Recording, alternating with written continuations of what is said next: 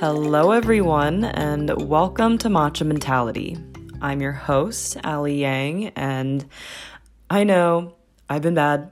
I missed an episode last week, and I definitely could have published one. I literally just was not prioritizing the podcast because I sort of went on a bit of a bender when I came back to Boston, and I was just not having it. And honestly, I'm only 6 episodes. This is literally my 6th episode, and having a podcast literally as small as mine and with the content that's not even that great, it's it's a lot more work than I anticipated, low-key. And I mean, it's fine. I honestly enjoy the process of recording and editing and stuff, but damn, y'all, I really was underestimating all these huge podcasters and thinking wow, starting a podcast can't be that hard. Yet here I am, can't even keep up. But I don't know, it's still kind of nice to still feel like I'm talking to people and imagining that my podcast is having some sort of positive effect on people. I don't know. I digress, but I'm going to continue it. Don't worry. And this week's episode is a continuation of the resolution series that I wanted to do for January. And this week I am talking money. And I was heavily reconsidering discussing this because I realized that this topic can be a bit touchy for some people. It's generally not something people like to share, but at the same time, I think could be really helpful for people who might have absolutely no idea where to start with their financial journey. And also the second thing that made me reconsider recording was that I realized how little I actually know about money and how to handle money. But then, I was like, you know what? I know a lot of people who are way more clueless than me. And I don't mean that in a condescending way, just from what I've heard about people tell me. And they're just I have no idea what investing is. I don't know how to open a retirement account. So if you're clueless and you want to be just a little bit less clueless, this episode is for you. And again, just a disclaimer, I am by no means certified to be giving any sort of financial advice. These are just things that I've learned myself through the years, and also from my own research that I've done on the internet, on YouTube, from books, from other people. And everyone's journey is different. Just because I'm doing something does not mean that you have to be, but these are just, again, things that I've learned along the way. Okay, so I'm going to start out by talking about my financial journey from the very beginning until now. It all started when I got a debit card at the age of 16 from my mom, as a lot of teenagers do at that age, because most people don't really have income by then, and your parents are like, you know what, you should use this in case of emergencies, blah, blah, blah, blah, blah. So I would take a debit card with me when I went to the mall, when I went to the city, when I went basically anywhere. But, it kind of wasn't great because, when my mom says emergency, I really just twisted that word. Hollister jeans, that was an emergency to me, So that was that was the beginning of my horrific shopping habits. But anywho, then I got a job at the age of 17 at a grocery store. I was a cashier. I was kind of cute, whatever. And I was making minimal income. Minimal as in $9.25 an hour, taxed also. So less than that. Oh my God, I hated that job so much. And I was barely making any money. But even so, having just that little bit of spending money, I got my first taste of what it felt like to make your own money and spend it. And it felt really great. At 17, I was like, wow, this is so exciting.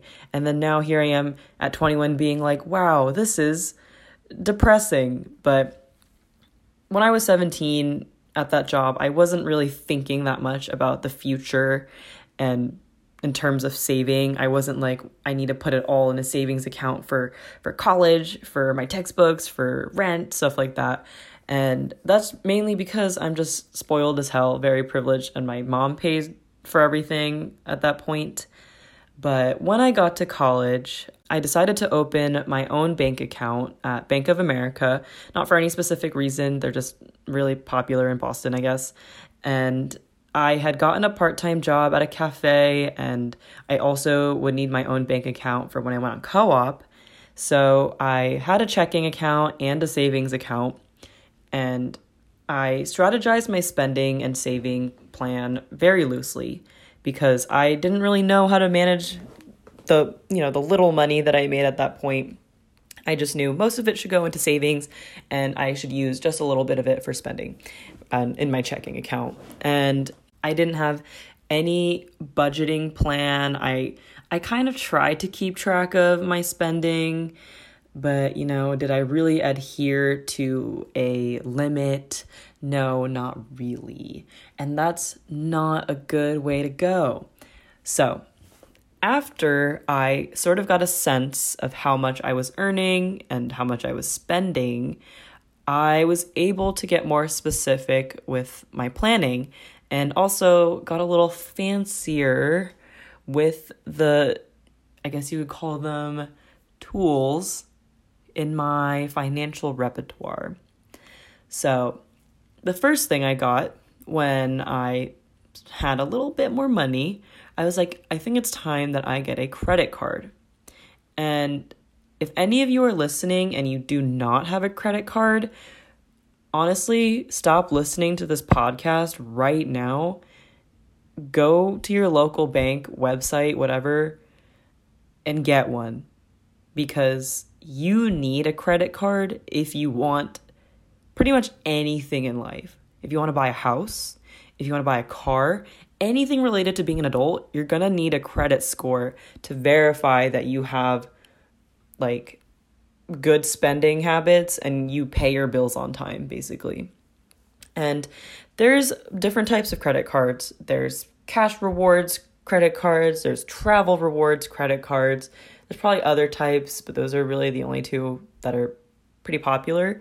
And once I got a credit card, I barely used my debit card because I forget where I heard this, but I was watching a video by some finance guy, and he was like, debit cards are literally so pointless. Use your credit card because you want to show that like you're able to pay your bills, you're able to, manage your money well. Additionally, you can also use credit cards to earn points, or you can even use it to like buy stuff and just redeem it for a lot of stuff. And there's also other perks, like some of them offer discounts in certain brands and for shopping and stuff. So there's literally no reason for you to not have a credit card, is what I'm saying. The next thing that I looked into was a different savings account.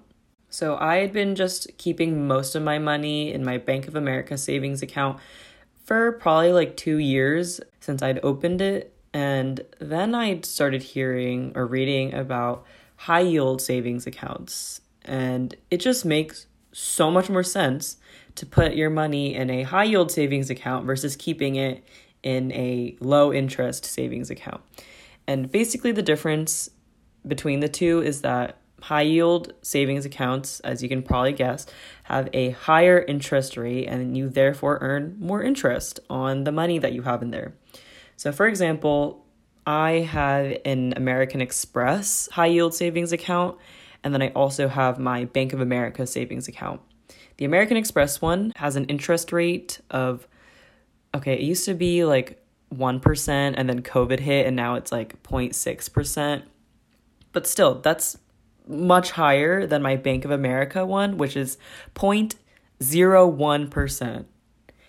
Yeah, so 0.6% versus 0.01. That's sort of a massive difference. And especially if you're putting a lot of money in there, you're going to earn more interest, obviously, in the one that has a higher interest rate. So I would recommend it. Again, not a must, but it's just like, why wouldn't you, And it's not that hard to open one. So you earn like a couple dollars of a difference between the two. And that might not seem like much, but over the years, that will accumulate, like that, again, that's literally just free money. So I would definitely recommend looking into that if you want to.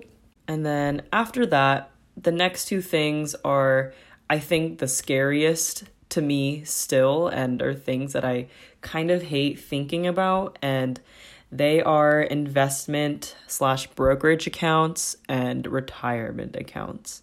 So investment and brokerage accounts are basically for investing your money. So if you're opening an account at like Fidelity or Charles Schwab, Vanguard, TD Ameritrade, etc., you can basically put your money in the stock market.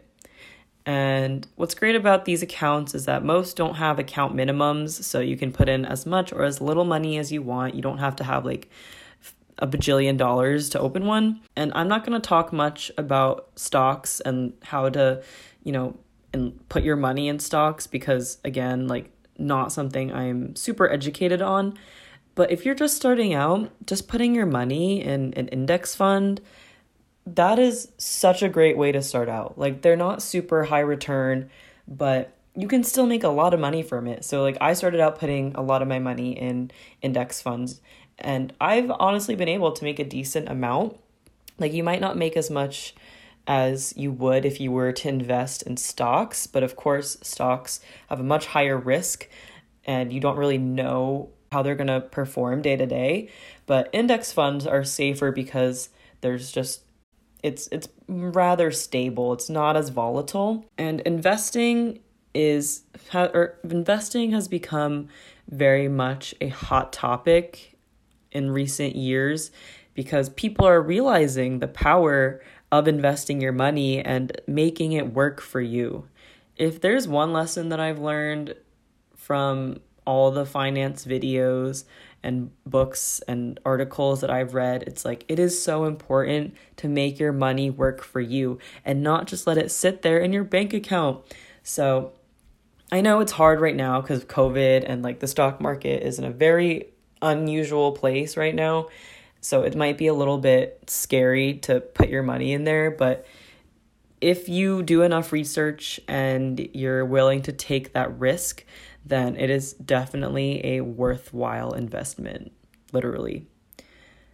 The next thing is the retirement account. And a lot of you are probably thinking, I don't need to start a retirement account. I'm literally like 21. But that's the mistake that so many people make.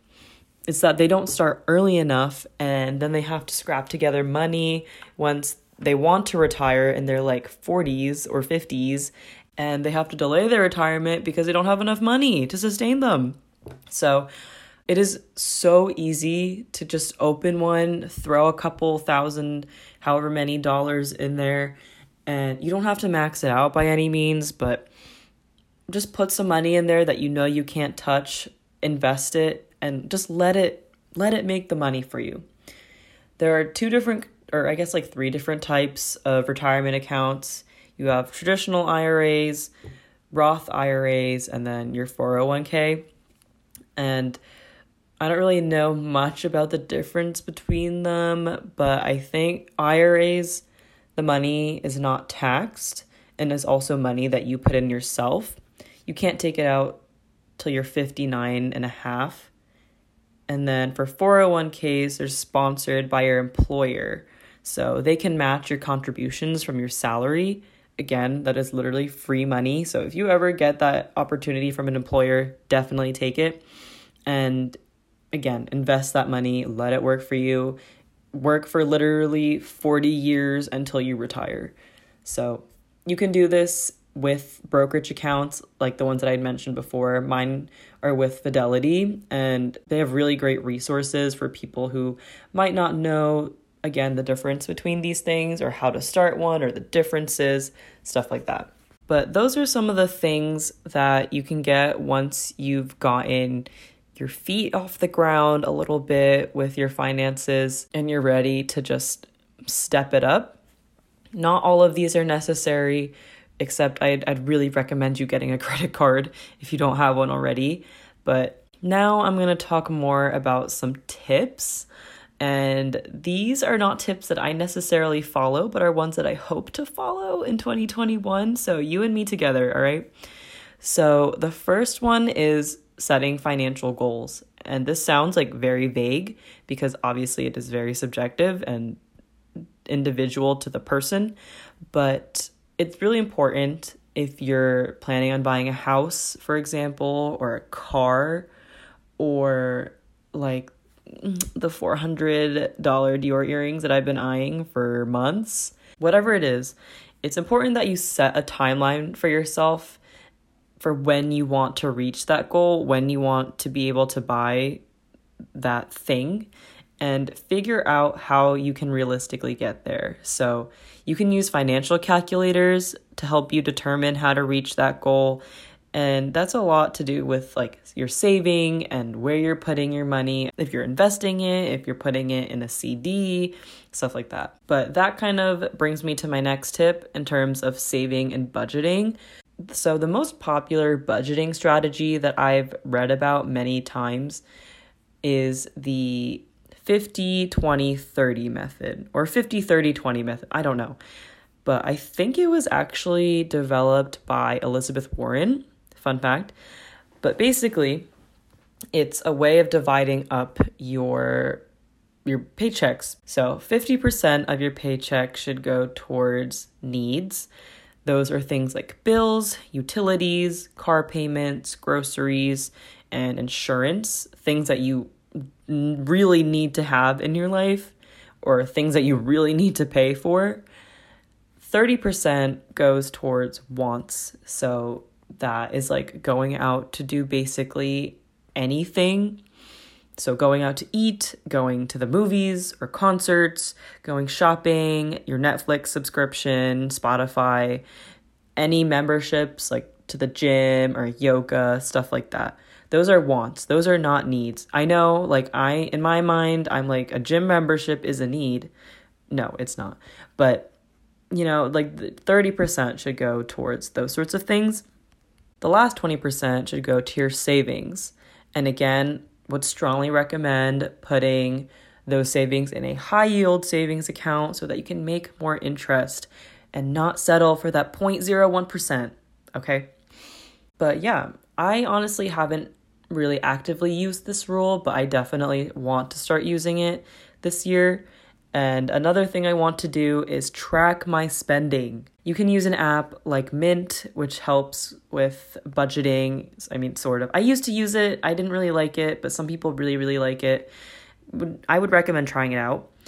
I honestly just use Excel, and this is an extremely tedious thing, but I sit myself down at the end of the month or whenever it is that my statement comes out, and I look at it. I categorize every single transaction. So I'll divide it up into like shopping versus dining versus groceries / needs, like stuff like that. And see how much that I spent that month and just like what category it's in. And my bank statement sort of already does that, but like I just like to do it myself, and I don't know, I'm like weird about it, but it just helps me get an idea of, wow, like I spent like $250 this month on shopping. Like I really need to tone it down next month. And it's so easy for you to overspend without you realizing, like swipe that credit card. You don't know how much money is actually leaving your bank account. And again, brings me on to my next tip, spending less money. So this is the hardest part of living in this society, especially in an extremely capitalist society where marketing and advertising and these huge corporations have gotten way too good at analyzing consumer behavior and understanding our psychology and our buying journeys and stuff. It's honestly crazy, like some of the stuff that I've learned in my class and like how much money that these companies are paying just to understand how people go about buying their products. I digress. But it's really hard to not spend money, basically, is what I'm saying. So really the most effective way to spend less money is just stop going out so much. And I'm sure this has helped a lot of people during the pandemic. Like, I hope that a lot of you saved a lot of money. Not saying that the pandemic is good for that, but like, I mean, you know, a somewhat of a benefit is that I spent so much less money. Like, I wish I could put a dollar amount to how much I saved during COVID. But like, bitch, just stay home. Cook at home. Like, I love a good dinner party. I did so many dinner parties last semester with my friends, and like, luckily I have friends who like to cook, so the food was bomb. And if you don't, then I'm very sorry. But like, I wasn't spending as much money on overpriced food, on clothes, on Ubers, on alcohol, stuff like that. I'm going to the club, blah, blah, blah. It was fantastic. Oh my God, it was fantastic. But, you know, that doesn't stop there. Online shopping is probably also one of my greatest weaknesses, or at least it used to be. Now I'm just like, I can't find anything I want these days. But I know so many of my friends stay getting swooned by these clothing sales that they see in their Instagram ads and buying shit that they don't actually need. So like, stop getting sucked into these ads that are literally targeting you and thinking you need something that you actually don't. And this is also at me because I literally bought like a $25 faux fur bucket hat last week. But like, guys, I mean, it hasn't gotten here yet, but I'm like, I saw it and I was like, you know, I haven't spent that much money in the last month and a half. Like, let me just splurge on this bucket hat. But, you know, yeah, I'm not really making a great example of myself. But these sales, everyone thinks that just because something on sale, they need to have it. And I used to be so guilty of this behavior, but now I'm just like, no. Like, if I don't need it, then no. Again, don't talk about the bucket hat, okay? I needed that. But another random tip I have is to plan your grocery trips and make a list before you go to the grocery store. So grocery stores, again, this is something I learned in my consumer behavior class. They literally are so good at taking your money. Like, all those impulse buys, I know you are definitely guilty of it. Like, you're waiting in line, you're bored, you're just looking around. Oh, like 2 for 1? That's crazy. Or like buy 2, get 1 free? Crazy deal. No, don't do that. Don't buy shit that you don't need just because it's on sale. You're just spending more money on stuff that you don't need. So I don't know why I'm getting like so heated about this, but it's also just easier if you have a list. Like, is it not, like, logically speaking, isn't it just much easier if you go in with a list? Like, don't go in having no idea what you want or what you need, because I guarantee you will walk out spending like $70, $100 for your groceries for the week. I spend like $40 to $50 for my groceries a week, and I have never once grocery shopped without a list. Okay. So those are sort of my tips on how to spend less money, a new fun budgeting strategy that I hope you and I will both try out this year. But there's so many great resources out there. There's Investopedia, NerdWallet, CNBC, Make It, Business Insider. They all have so many great articles and resources to teach people like us who are clueless about personal finance, because the US education system has failed us and doesn't tell us important things like this. Brokerage accounts usually have really good educational tools as well. So like, I have Fidelity. They have so many great resources on how stocks work, how mutual funds work, how to set financial goals, how to open a retirement account. All of that stuff can be found on there. Also, I watch some people on YouTube. So if you're into if you're trying to really just integrate it into your daily life, there's Graham Stephan on YouTube, Mrs. Dow Jones on Instagram and YouTube, Investing with Rose. Those are all really great resources. And also podcasts. So many great podcasts out there about personal finance. But the fucking internet what's the saying? It's like the world is your oyster. The internet is your oyster for personal finance resources. But it's so important that you do your own research, you educate yourself, don't rely on other people to help you all the time. And like, if you live in the United States, you've basically been conditioned to believe that money is the only thing that defines your worth as a human being. Like, that's a bit of a dramatic statement, but you know what I mean.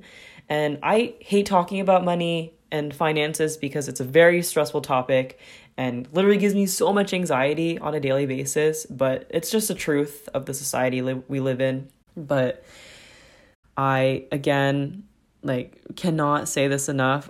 I still don't know what I'm doing, but this is just stuff that I'm really hoping to understand soon in the future, because it will help. Like, it is something that will help you down the line. I really don't want people to feel like they have to have all these things. I think they have to have all these different cards. They have to start investing. Like, you do not have to do that. This is just something that I think will get you ahead in life with your money. So I hope by listening to this episode, I hope you're not afraid of dealing with money, and that it actually becomes something that you get comfortable with this year and learning how to manage it. But I want to wrap up this episode by saying thank you for listening. And if you want to know when new episodes come out, please follow Matcha Mentality on Spotify and Apple Podcasts. I hope this helped people out there who might be a little bit confused or scared or just clueless. You are your own person. You do you. Don't follow my advice if you don't want to. But yeah, hope you enjoyed the episode, and I will talk to you soon. Bye.